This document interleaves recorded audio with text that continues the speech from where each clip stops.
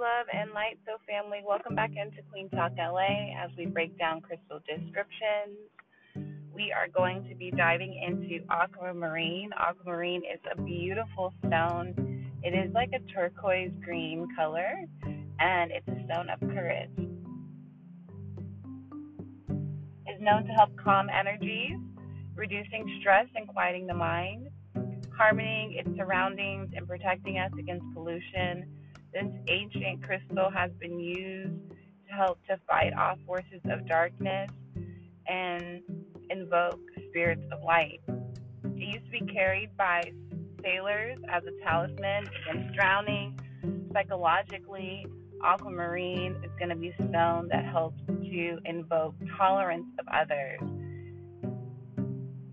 A lot of times we can overjudge people, not give them enough support, unconsciously give them responsibility that they are not necessarily ready for.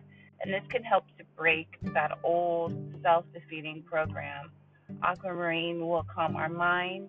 It filters information reaching the brain, sharpening our intellect and clearing up confusion. Aquamarine is also going to be useful for blocked communication. It helps us to promote self-expression.